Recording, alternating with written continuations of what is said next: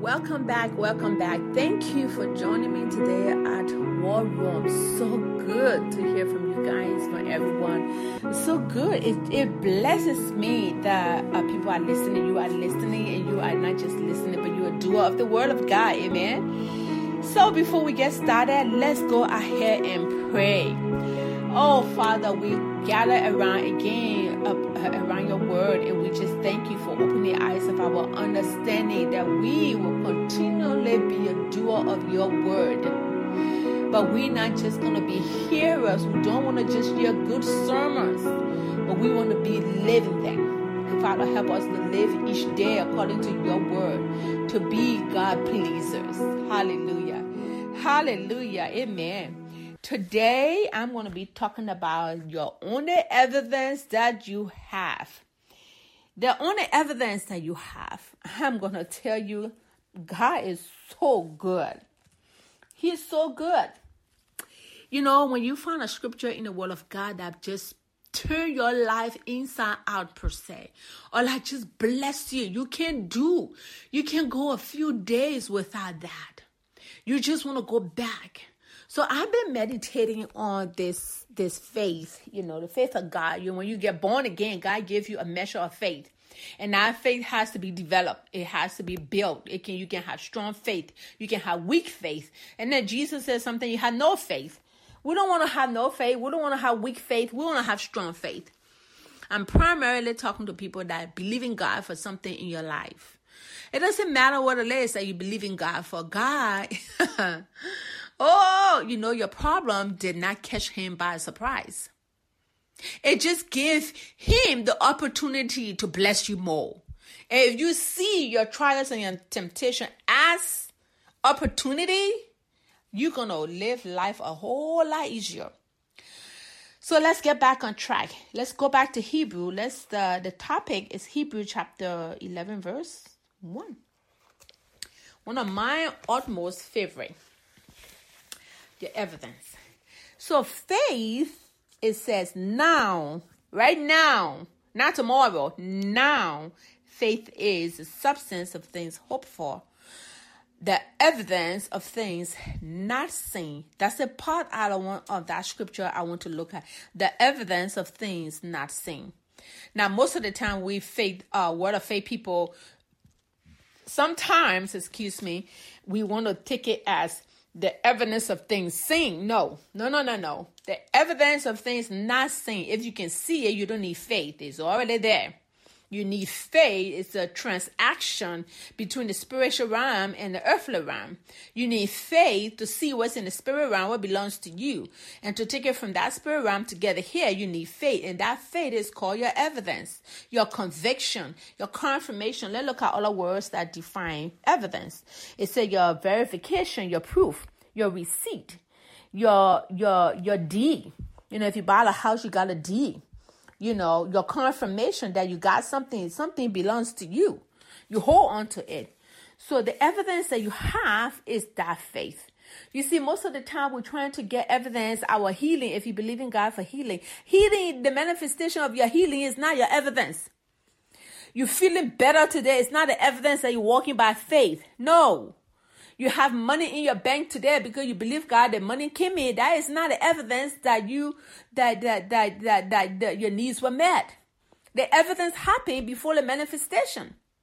You hold on to the evidence. And I'm trying to encourage you to hold on to that evidence because it's what the devil going to try to take away from you so that you don't get what you're believing for.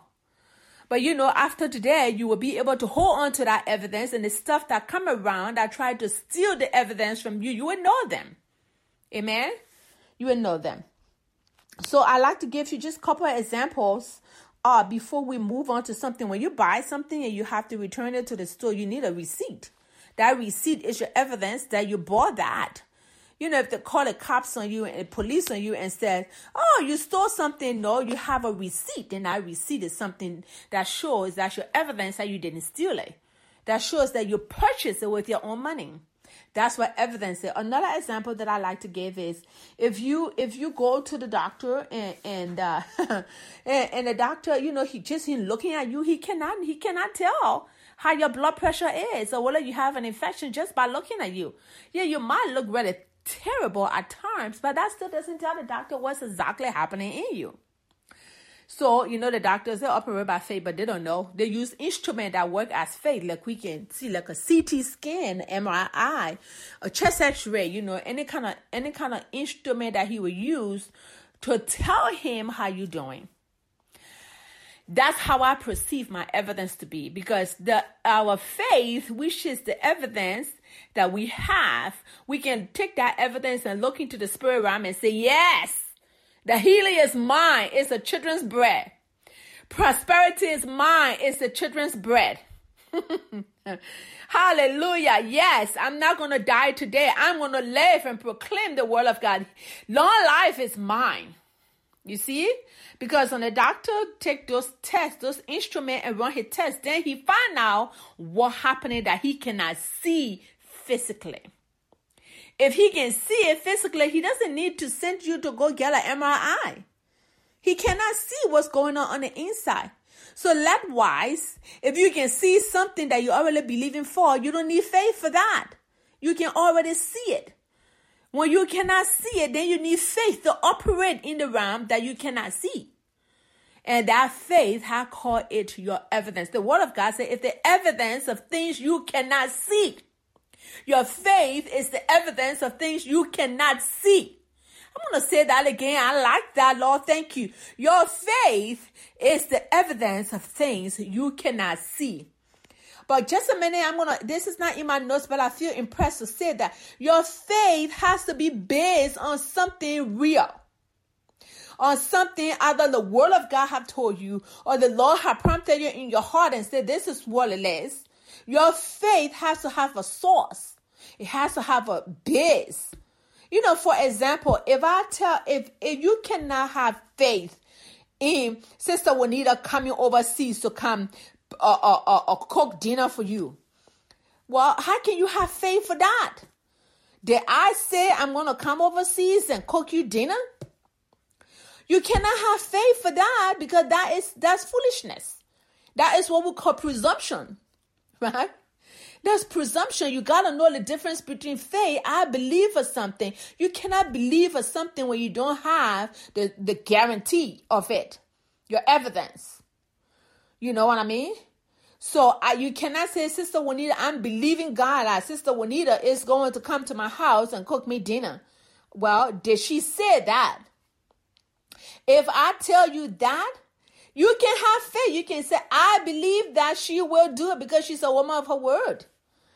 But if she doesn't say that, if she didn't say that, then no way you can have faith for that.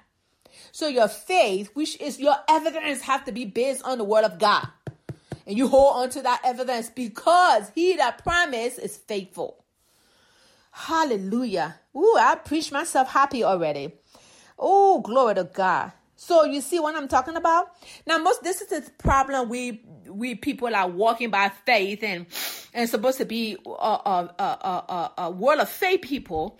When we speak and we accept the Lord, I thank you, your word is working mighty, and we don't see something change. Oh boy, we like, it's not working. How long, Lord? How long is it taking? Why it's not here?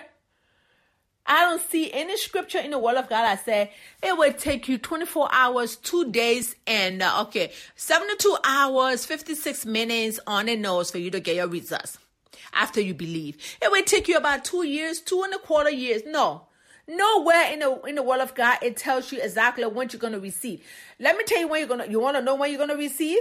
Oh, I'll tell you that. I'm not going to tell you that. Let Jesus tell you that. Okay? Let's go to let's go to one of my favorite scriptures. Mark chapter 11 tells us that. Hallelujah. Mark chapter 11 verse 24.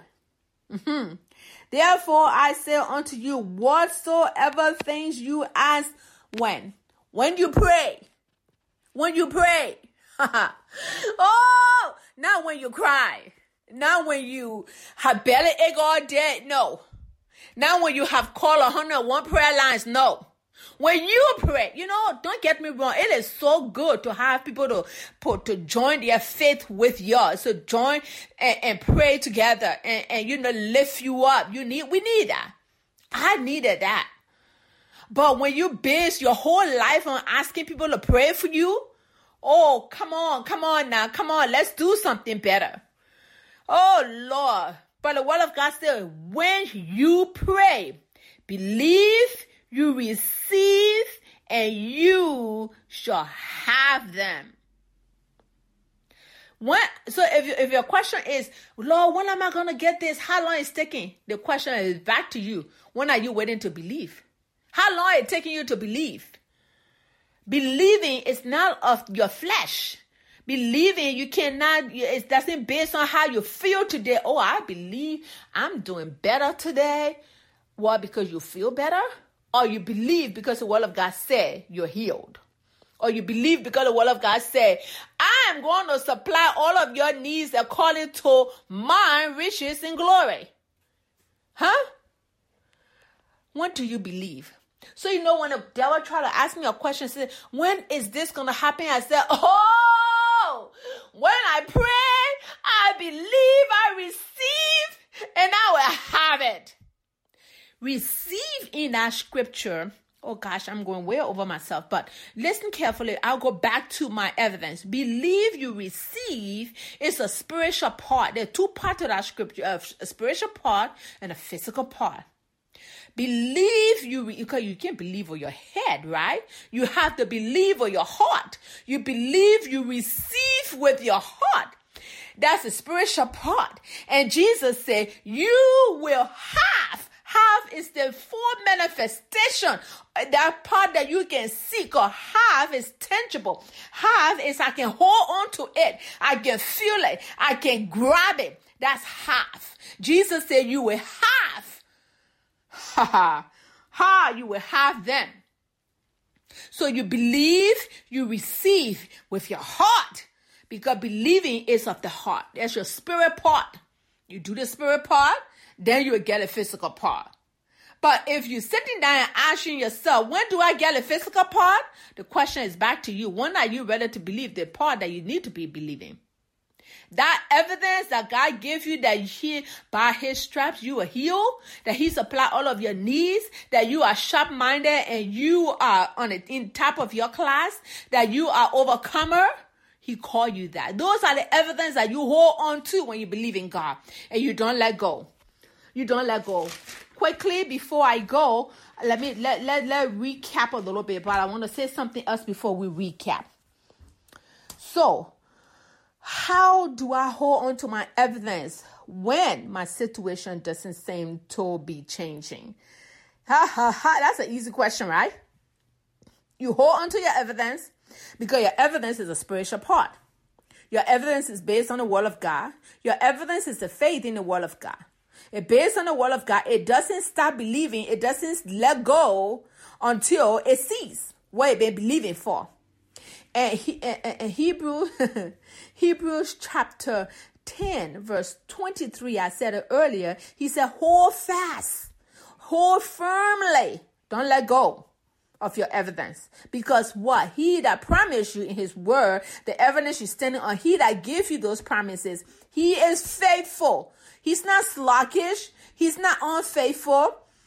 You can count on him. He's faithful. Hallelujah. He's faithful. Most of the time, in closing, most of the time we want to seek counsel from our feelings that our faith is working. Is my evidence still holding strong? Then I want to check my feelings, check how I'm doing, check my bank book, listen to my family members. Oh, is your marriage doing okay? And they say yes. Oh yeah, my faith is holding up. Thank you, Lord. It's doing good. But when they say, oh, things are going really bad, you're like, oh Lord. No. Do not seek counsel of your feelings and your flesh.